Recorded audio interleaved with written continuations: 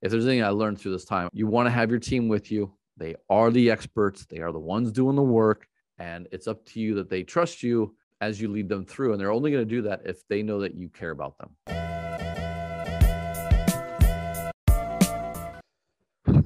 Giddy up, boys. We're back. Mission Driven Podcast. Rich Brubaker, Tom Stater.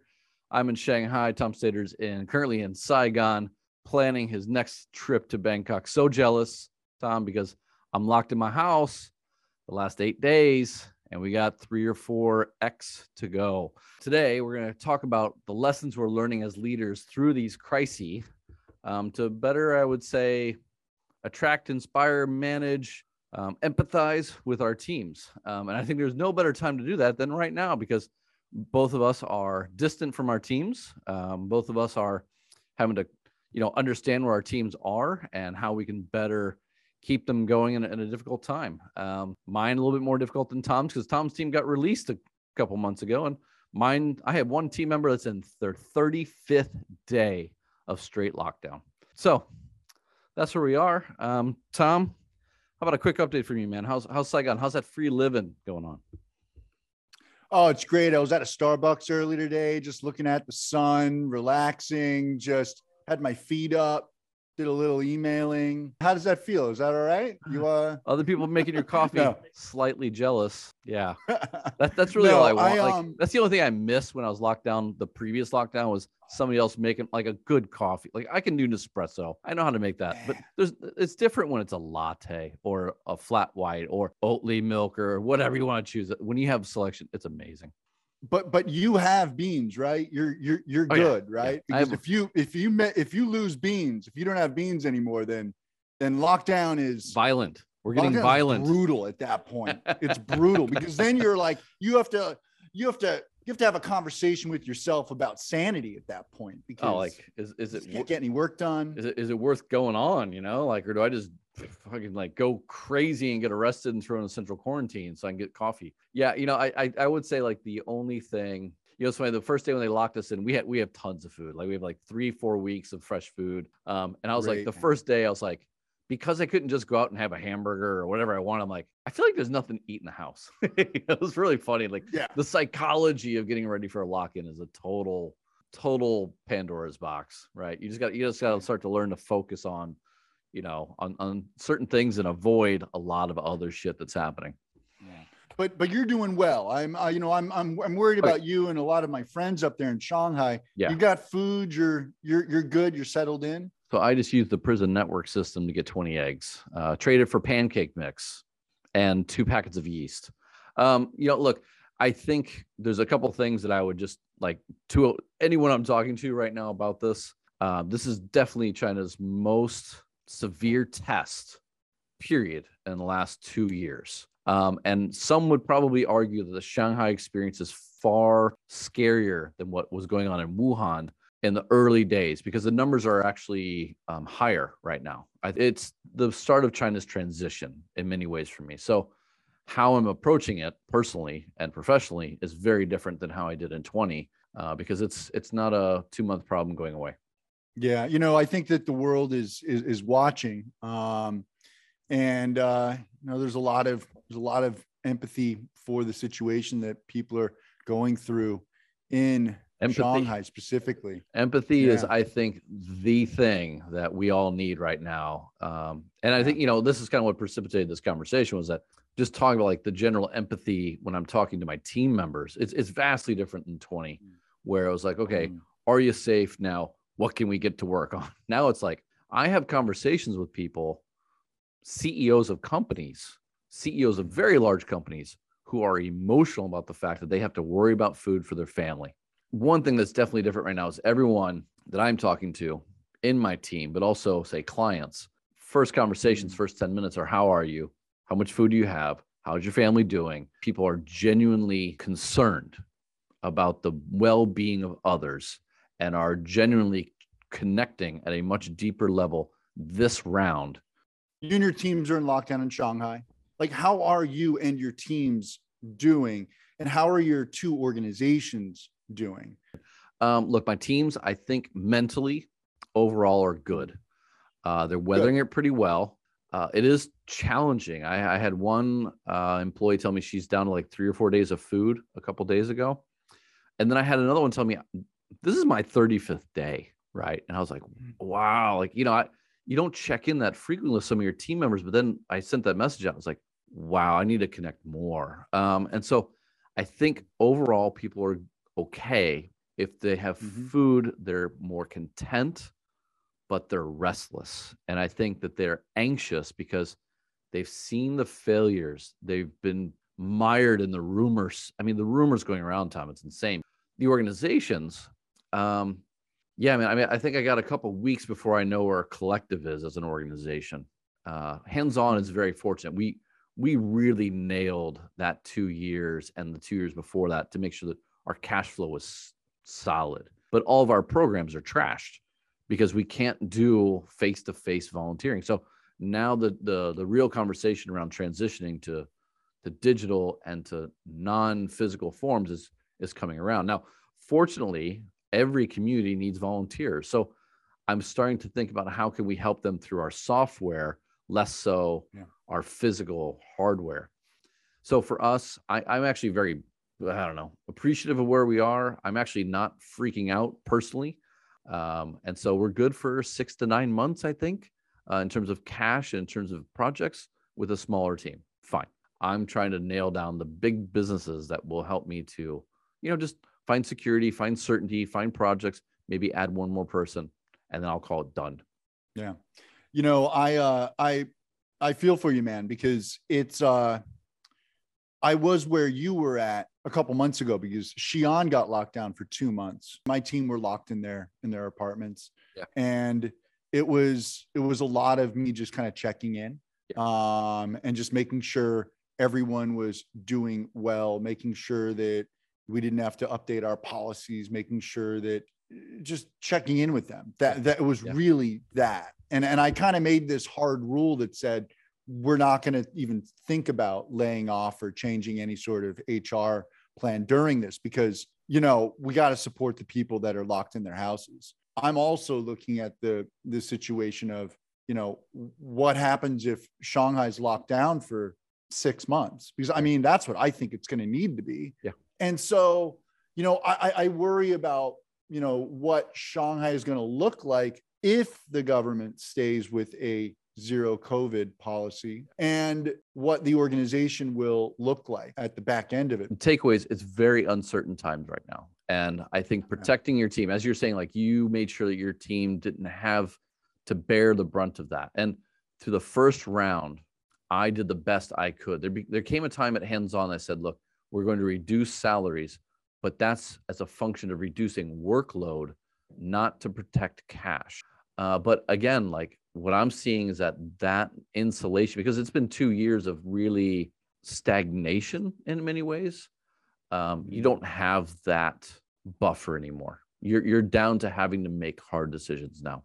And again, I think protect them as much as you can. But then at the end of the day, you're either going to run out of money and unable to pay the benefits to everybody, or you're going to have to make a couple hard decisions to kind of slow that thing down. So what do you do, right? Like, what are the lessons you're learning through this? I think that's the important thing that I kind of reflect on more and more, right? And yeah. All right. So man, this sounds quite stressful. It sounds, are you managing your teams differently? Do you feel also that you're better prepared? After living and working under this crisis mode for the past 2 years? The last 2 years helped prepare me. Well, I go back to a lot of our conversations about the fact that we had gone through really hard times before, and we had planned our organizations, I would say, pretty damn well to weather a storm like this. And our first conversations, I remember our first Zoom calls probably almost 2 years ago, where we said we need 18 months to unwind this. Okay, we were off by a function of 18 months, but that allowed us to be better positioned. Where I'm different now, I would say, is that mentally, I view this as at least another 18 months. If it goes worst case scenario in China, it's a global wipeout. Like no one's going to escape this. So that's the only difference now. And then how I'm going to plan for what I think will have to be a major real pivot. Like I was allowed 2 years to basically not pivot. I needed to pivot, but I didn't have to pivot. But now there's no choice. We have to go fully digital. We have to decentralize. We have to change our SOP. Like, we have to change everything if we want to be relevant. The only thing that's really changed is, one, now I don't have a choice. And I've basically had to make that mental shift. Now I got to do the work. The knock on to that is, how do I structure my organization differently? And how do I manage teams differently? Well, actually, over the last 2 years, I have been creating online distributed teams, and they've been cyclical, project-based often.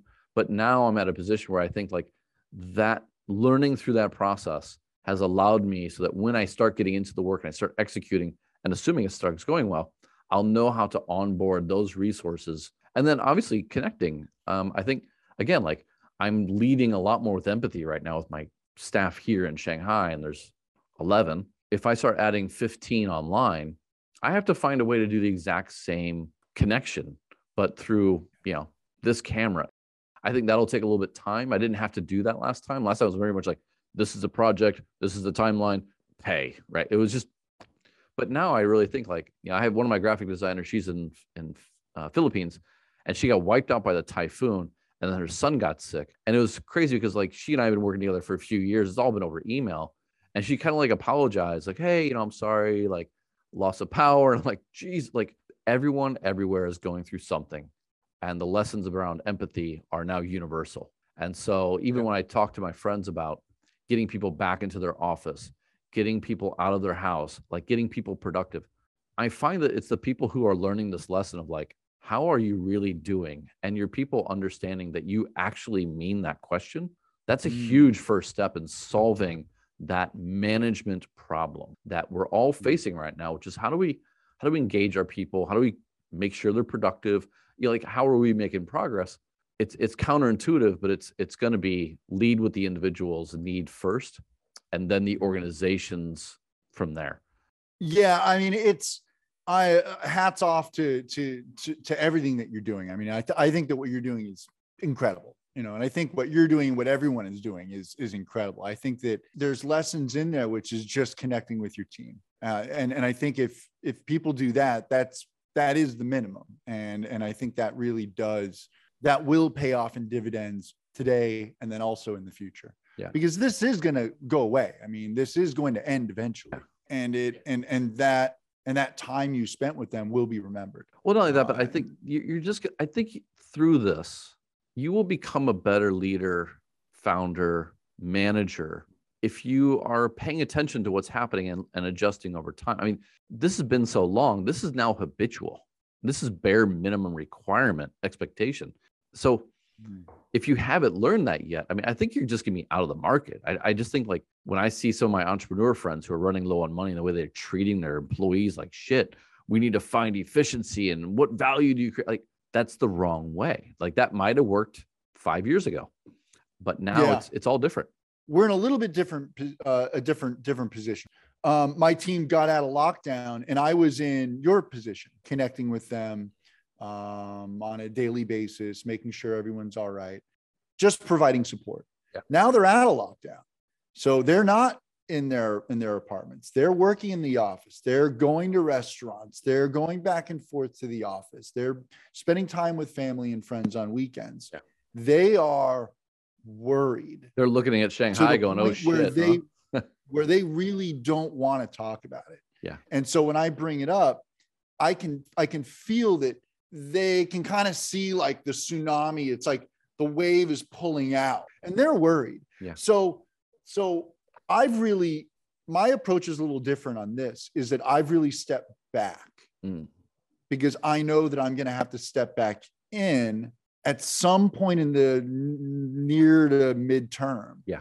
And so I'm giving them a bit of a breather on it. What we are doing is reviewing budgeting on a weekly basis at this point. And we are really looking at cash flow, and we are trying to be much more intentional about meetings. Yeah. Our programs are similar to yours. Like, we can't donate libraries. I want to bring you back to a couple of things you said. You were kind of talking about how you're pulling back, and I'm curious, and also about meetings. I'm kind of the opinion right now that if you're too communicative, you're not reading the room and you're not helping the anxiety in a sense. Like, how do you balance that emotional part of it? Because I feel like No, that's really good. So as I said before, I think let's just talk about meetings. I added a daily meeting with my country director just before lockdown. And we kept that going for 4 months. Okay.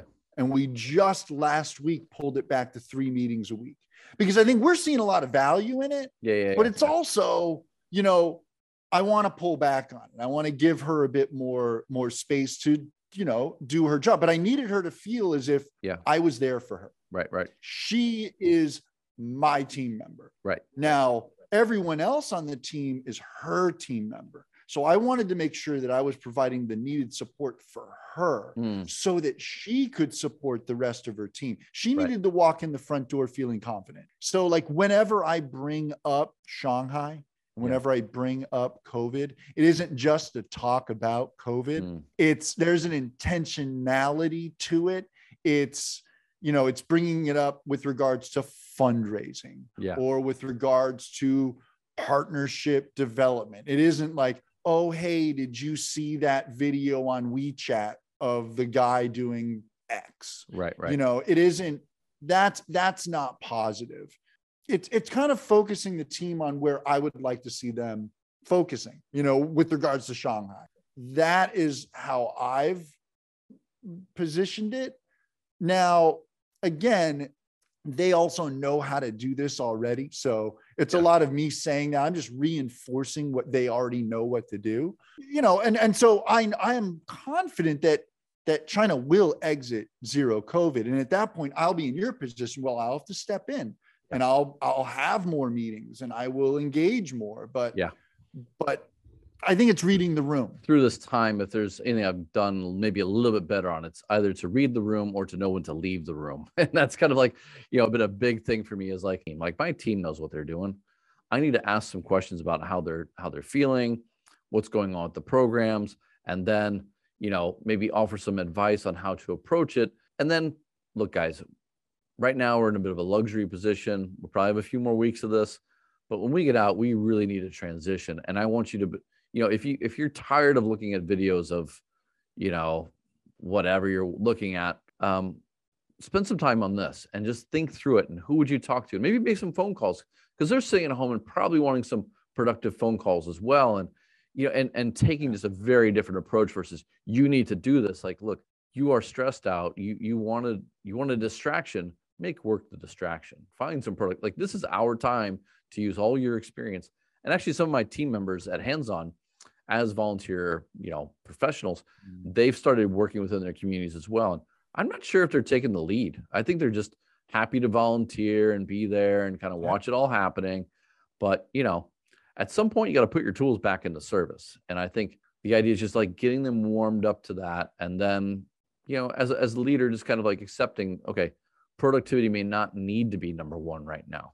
As long as you got cash and as long as you're building your team cohesion, you're going to pick up productivity again very soon after this is over, or even in the middle.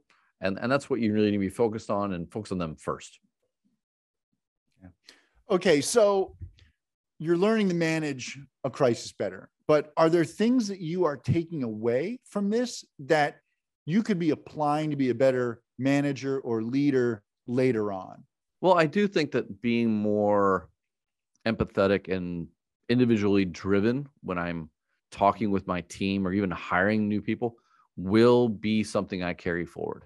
I think that that's something I've really got I've got a handle on over the last 2 weeks in a way that I didn't before. Like I was halfway there, and with some people I was all the way there, but I recognize I need to be a lot more there. And I'm getting better at learning how to do that. Reading the room, knowing when to send a WeChat message or a little SMS, or, like just touch base, but also make sure like when I do that, I'm not like, hey, how you doing? How's the project?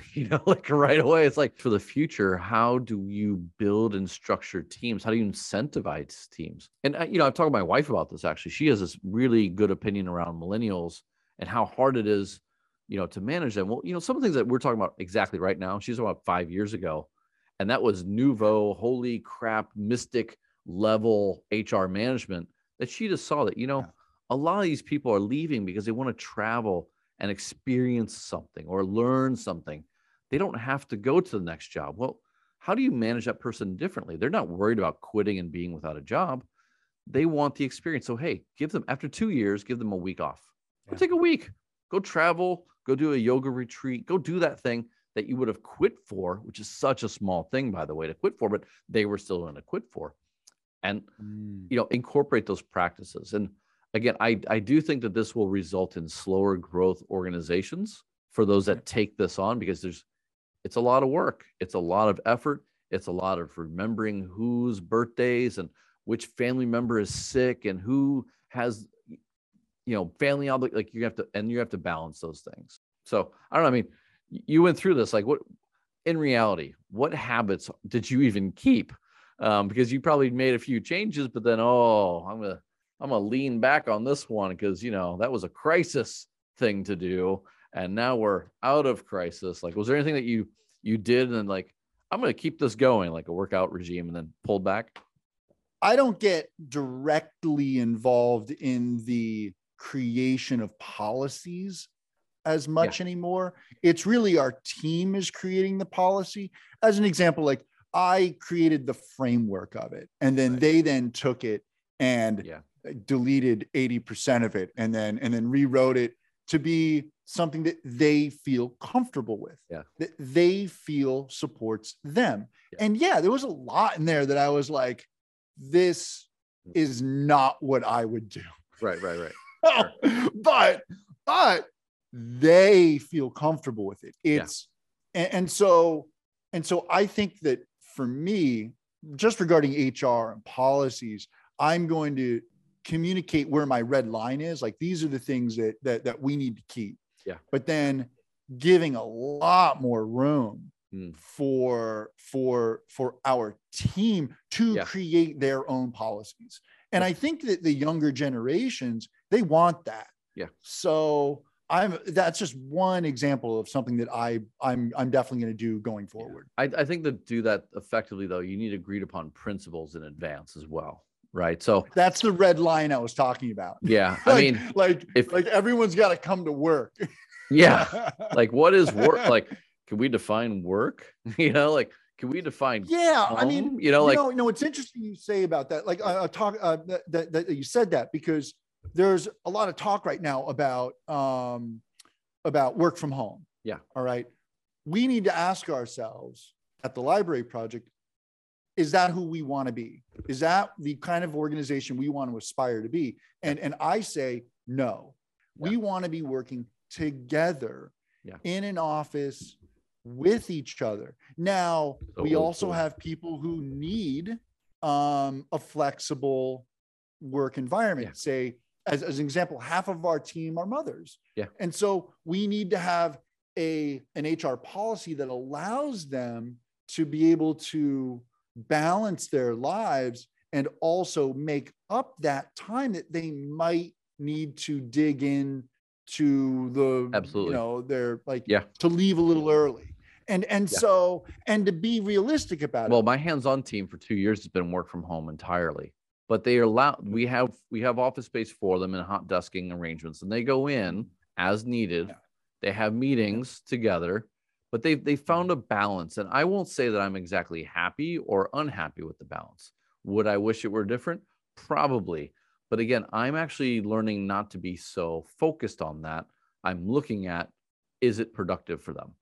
For Collective, I had one team member, and she was kind of the main caregiver for the family, and she required a lot of time off. And I'm like, look, I can give you so much. And it got to be too much, and we had to have a conversation around that. And because we operate in cities, all of our staff, they're going to struggle with balancing family, because especially in Asia, China specifically, the pressure on families to balance more than they can is there. And what that means is the people in the middle will have to pay more tax, pay more for food, pay more of the bills, but they'll also be expected to do more support on both ends.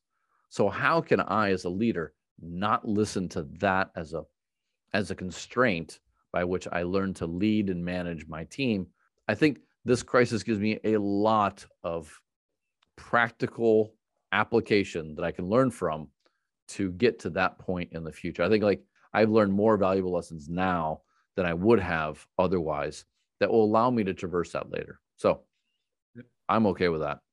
So let's get in the weeds a bit and talk about HR policies. Have you had to update or review your HR policies because of the recent lockdown? No. Or are those processes largely okay, but you are learning to apply them a little differently? I don't view this as a problem of policies. I do think that like what you're talking about when it came to framework, yes, your framework shifts a little bit and how vigilant you are about the policy may shift a little bit. But I think we learned over the last 2 years and made some adjustments around families, around obligations, around the needs of our people, and kind of play with that a little bit. But it wasn't major tweaks. It's just, learning how to apply them. And again, aligning on values first. If you do that, you don't need to align your policies that much. Now, whenever there is a change in Xi'an or somewhere in China that impacts our organization or my team, I will say to my country director, can you review our COVID HR policy just to make sure it is still relevant? Right. And, and she spends 5 minutes reading through most of the time and says, yep, this is good. But like a couple times ago, she realized, okay, we're going back to the office. We need to change a couple things. So she added an extra paragraph in there and then implemented it. And then communicated it to the team. Which leads me to, Tom, what are the 3 things that you've learned or improved as a leader through this time? All right. I would say that it's really about empathize with our team, ask them questions, ask them how are they doing, where are they in the crisis? Because where we are, or I guess where I am and where they are, might be different. The next thing I would say is, again, I'm a much more policy-driven individual. Pre-COVID, I was not a policy-driven person. If you would have asked me, does your organization have policies? I would have said, ask my country director. She'll tell you the answer to that. Now I know the policies because COVID has changed me in that sense. And the last thing I would say is I was pretty hands-off before. I led with empowerment. Now I've got extreme empowerment, extreme empowerment, where I really have stepped back and allowed my team to make a lot of those larger decisions. Yeah, I think for me, it's going to be, first one is people over policy. Okay. Just how are they doing? How can I support you? And then get into the work once we've warmed up a bit, and be a little bit, understand that you might not be driving production at peak, but that you're looking at this for the long term.